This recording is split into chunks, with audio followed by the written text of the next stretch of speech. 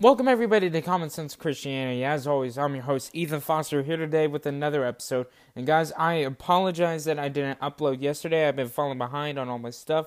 A lot of things been going on with coronavirus, school canceling.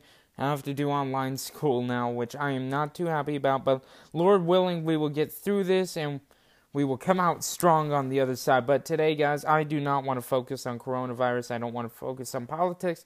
We have another insanely long atheist objection to get to, and it will cover a wide variety of topics that will be very interesting to discuss.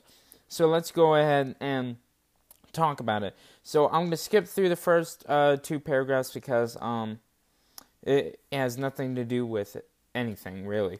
And he quotes me and he says, "How is that an argument from ignorance?"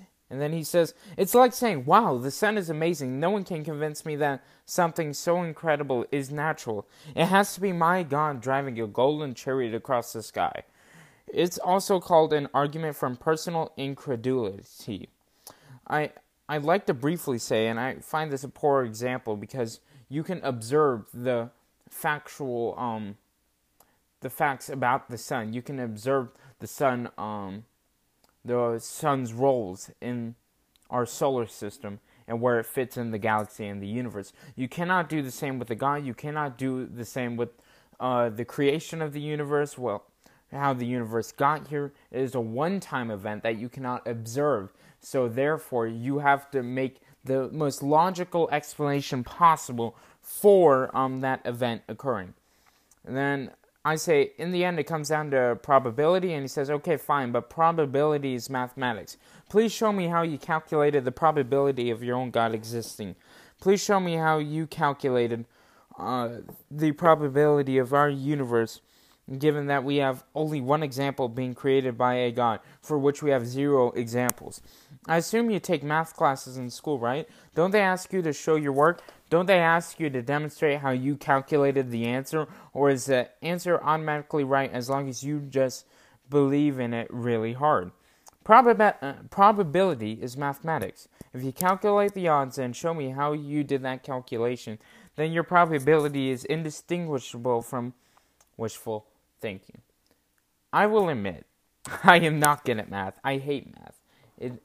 I wish math would just disappear, honestly.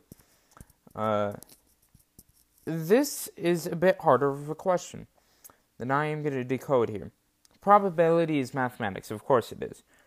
And he says, show me how you calculated the probability of your God existing. So I take this in a step-by-step process, and I've done it throughout the show's history. You start with whether a God probably exists or not. You start there. And then you move on to the more important question, well, was Jesus a real person? And then you move on to, was Jesus the Messiah? And then you finally move on to the resurrection. Those 4 points that I just listed can prove Christianity, no question. If you just prove that. So, probability, yes, it is a mathematical equation evolved. But my probability, the things I see, is that if those 4 things I can prove to be true, beyond a reasonable doubt, which it's all relative too. For me, I can prove it beyond a reasonable doubt. Maybe for this dude, I can't.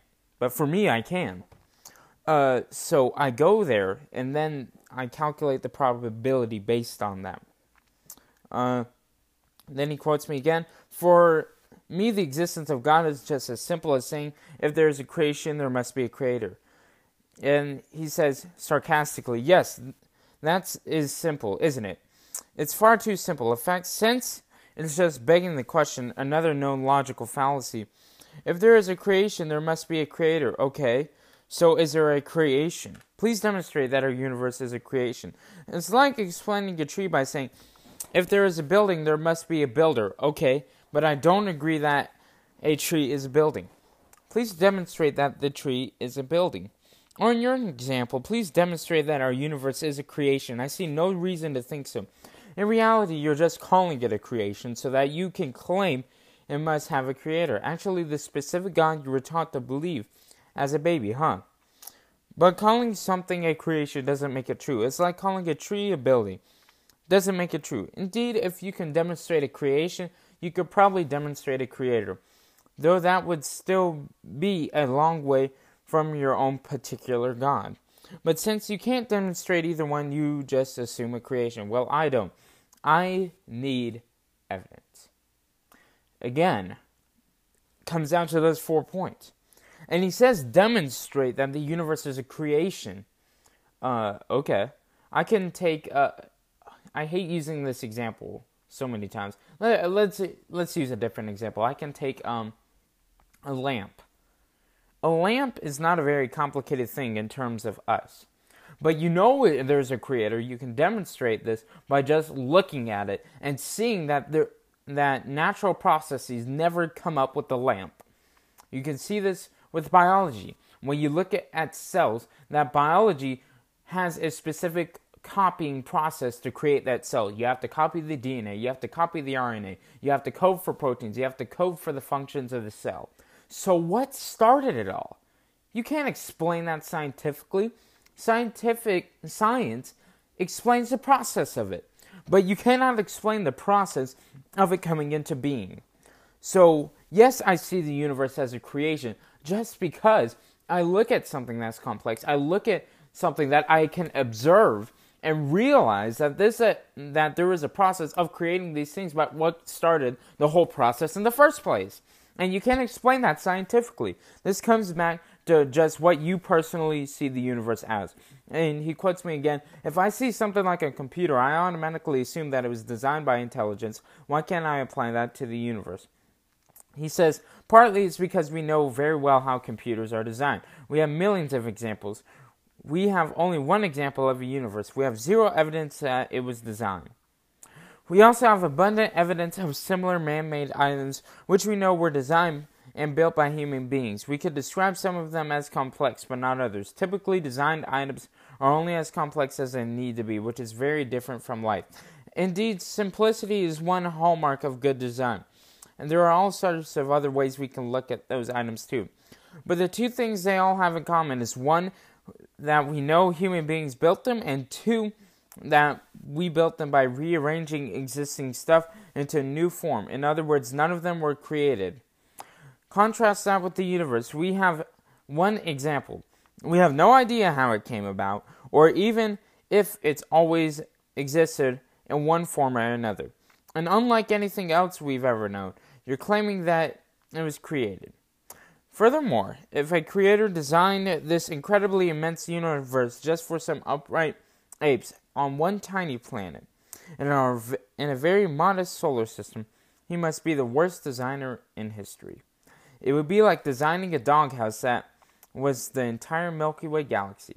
Any business would immediately fire an idiotic designer like that. The claim that the designer is idiotic for the way he designed it is just ignorant, the claim. You don't know the designer's intentions. You don't know why he did this. You don't know if this, and this didn't exist, then the earth wouldn't have existed and it wouldn't be able to sustain life, which is the case in many examples, which I discuss on the show quite often. No, it just doesn't make sense what you're saying. You are going with unrelated examples. And I'll take this. So he says that we know human beings built them when it talks about the computers, right? That we built them by rearranging stuff into a new form. Take the vastness of the universe. And I want you to just think about that. How the early universe, 13.5, 13.8, whatever, billion years ago, I want you to please explain to me how a Big Bang full of mostly hydrogen created that. One of the laws is matter cannot be created or destroyed. What created matter? How was matter created if it cannot be created or destroyed? Is that an exception to the law? What created it? Why was it created? You have no explanation for this, which is fine. But don't sit here and criticize me for providing a perfectly reasonable explanation backed by reasonable statements that I have said time and time again consistently. Don't sit here and criticize me for that and then go on and say that God is the worst designer in history if he created the Milky Way. It created such a vast universe. It is idiotic to suppose that this entire universe came from one little point before space, time, and matter, and then boom, all the hydrogen spewed out, and over millions and billions of years, it started to come together and into organized chaos. That is stupid to me. I'm sorry, it really just is. And I hope you just think about that for a sec and realize what you were saying. I believe in the Big Bang, but I think that someone would have had to guide the processes of the Big Bang. And he quotes me again. Again, I ask, why would many disciples and apostles die for this demand? He said, again, I ask for evidence that actually happened. Many disciples and apostles is extraordinarily vague. Who are you talking about? Name one person, please. Who was he? How did he die? Could he have saved his life by recanting? How do you know all of that?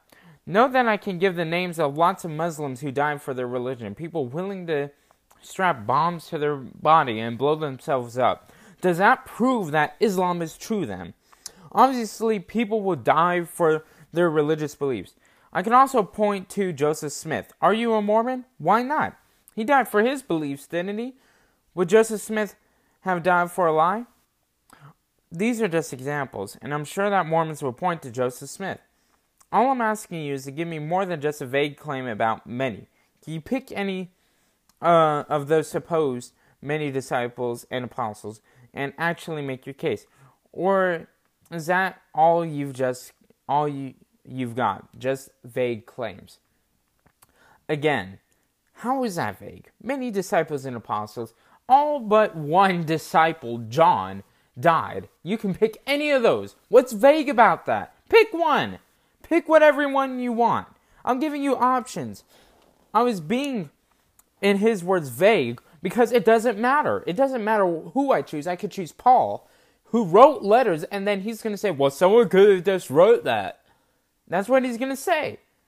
Because when you discuss with atheists on these issues, they always pick apart your argument by making up stuff that they wouldn't apply to anything else.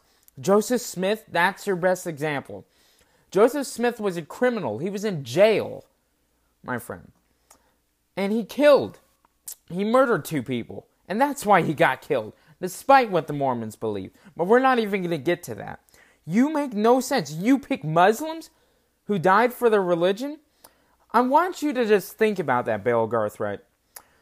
A Muslim today, as far as I know, Muhammad didn't die for his beliefs. I haven't done research on Islam because I really don't care.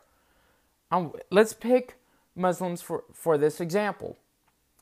A Muslim today, Islam was made around 600 AD. A Muslim today, that's about 1,400 years of time, claiming that they believe from childhood that belief. They die for that 1,400 years after the fact. That is nothing like the disciples. Absolutely unrelated. The disciples were there. They claimed to be there. And to say that they made this religion up, that it's even a possibility. And you asked me to give an example. I'll give you an example. Paul wrote it himself. We have claims of this. And you can sit there and say that he could have just made it up. It could have been made up by someone else. You go ahead and believe that. Just go ahead and believe that, my friend. And leave me alone. But Paul was a Pharisee. He was a well-educated, well-off person in Jewish society. And then all of a sudden, when he was a persecutor of Christians, he became a Christian and later got beheaded by the Romans. Which that isn't in the Bible. Those are from early church founder sources. If that's not too vague for you, my friend. So that's an example for you, if that's not good enough. There was a major difference between Joseph Smith, between Muslims and the early disciples, namely Paul, Peter, any others that suffered for the claims of the gospel. Then he quotes me, "I don't see why people would die for something that never happened. Muslim suicide bombers, Joseph Smith, the Heaven's Gate religious cult, the People's Temple in Jonestown, the Order of the Solar Temple. Do I need to go on? Often people are willing to die for their religious beliefs, their political beliefs too. If you have anything at all, you need more than just a vague claim that people won't die for their religion unless it's true.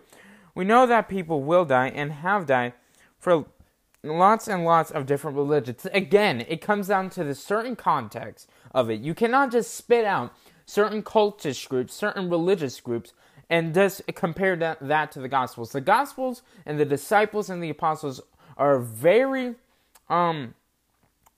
different type of religious group, and that we don't generally see in history. And then he quotes me, then they were born within the first century, so there were still witnesses to these events. Evidence? Who were those witnesses? Where were those witnesses? When did those witnesses die? At the time when life expectancy, especially for poor people, was pathetically low.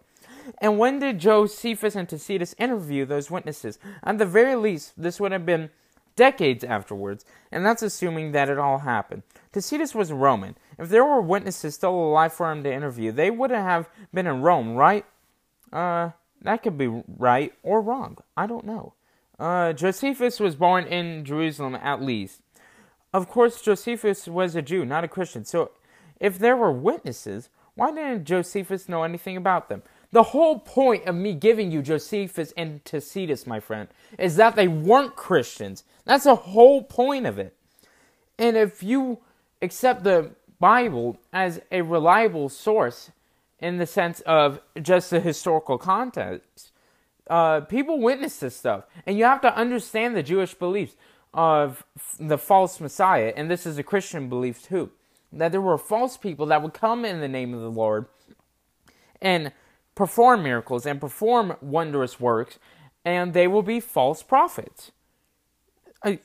Couldn't Josephus have just believed that? And you ask for witnesses. I don't know who Josephus interviewed. And you don't either. But Josephus is still a reliable source. There are many historians throughout history that you do not know who they witnessed, and that's the point of a historian. They give you the evidence from the witnesses. That's the whole point of it. I really think that you were just making stuff up just to try and bash me. Continuing on. You want me to believe something that even people living there at the time didn't believe, based on what, according to you, they supposedly witnessed. How can that even make sense to you? Of course, you didn't say what Tacitus and Josephus supposedly said. You didn't say when they supposedly said it. You didn't say which witnesses they supposedly interviewed. You didn't say how you know any of this. You just said Josephus and Tacitus, for example.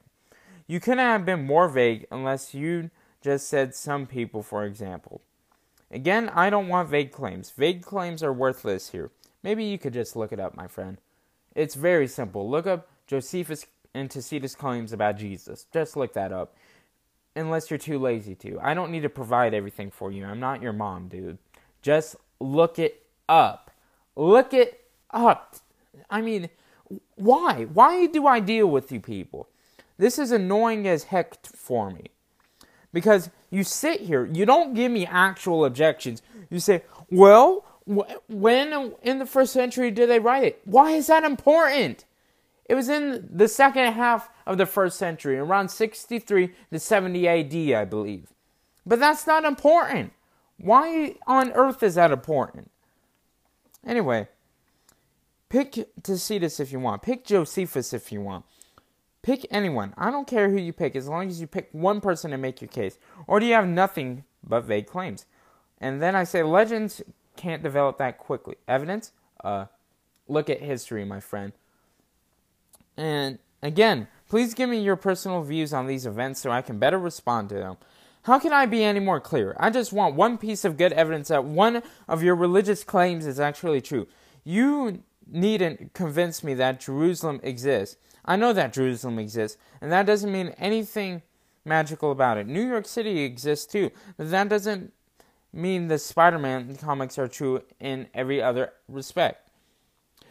And I'll give you a historical Jesus of some kind. Lots of people lived back then. It's not an extraordinary claim that one or more of them were named Jesus. Claiming that he could work magic, claiming that he could come back to life after being dead for 3 days, claiming that he was a god, those kinds of things are extraordinary claims. Do you have one piece of good evidence backing up any of them? I don't know how I can be any more clear. I want something more than just vague claims. For now, at least, can you pick just one thing and make your case? If only it were that simple, my friend. If only you can condense it down into the simplicity you want. And again, I could say the same exact things about atheism, about the Big Bang, about evolution, which I believe in both of those things, which I made abundantly clear. I could do the exact same things, and you would start calling me an idiot and a buffoon, because those are unreasonable questions. And that's the same thing with this. These are a bunch of hooligan, unreasonable questions. You ask, let me go back to this. Can you pick one thing and make your case? No. There's so many things out there I can make my case on. You have to be specific. In your words, be less vague, my friend. Christianity and religion itself is very complicated to prove. Not because there's no evidence. Not because there's a lack or plenty of evidence. It's just because there are so many things that you have to look at. You say you give me a historical Jesus of some kind. Okay, I don't care. I mean, almost every atheist believes in some sort of Jesus. And then you say, claiming that he could work magic, claiming that he came back to life after being dead for 3 days, claiming that he was a god. Those kind of things are extraordinary claims. One piece of evidence I'll get you, and then I'll have to close here in a bit, is Old Testament prophecies that predicted the method of execution, that predicted the Messiah's actions, portrayed that he was going to suffer a great, painful death, hundreds of years before any of this happened. Read Isaiah 53, read Psalms 22, read the messianic passages in the Old Testament. And you could say that people could have just wrote that in there, but then you can go to the Dead Sea Scrolls and see that you are just stupid and haven't done your research, my friend. And you've made good claims in the past, but this comment that you left just claimed that everything I said was vague. And this is why I don't necessarily like responding to you guys all the time, because you claim everything that I say is vague. You claim that my evidence isn't actual evidence, but that's just your opinion. And you're just not satisfied with it. You can't convince an atheist like this, people that are listening, because they don't want to be convinced. They want to try it and make you look like an idiot. And sometimes you just have to ignore this type of comments, because it is not worth pursuing, because the fact that they don't want to be convinced. And we'll go on and close with that. Thank you guys for listening to this pretty intense episode of Common Sense Christianity. Share the podcast with your friends and family. Go check out, guys, I forgot to mention this. We have a new podcast called the Sons of Liberty podcast. Me and my friends are doing it. It's about politics, guys. You can see the conservative side of me, my opinions on Trump, my opinions on the Democratic presidential candidates, and much more. Sons of Liberty podcast is available on Spotify and Anchor and Google Podcasts, and it's expanding every week, guys. And if you have any questions, email me at commonsensechristianitypodcast@gmail.com. And until next time, I'm Ethan Foster, your host here with Common Sense Christianity.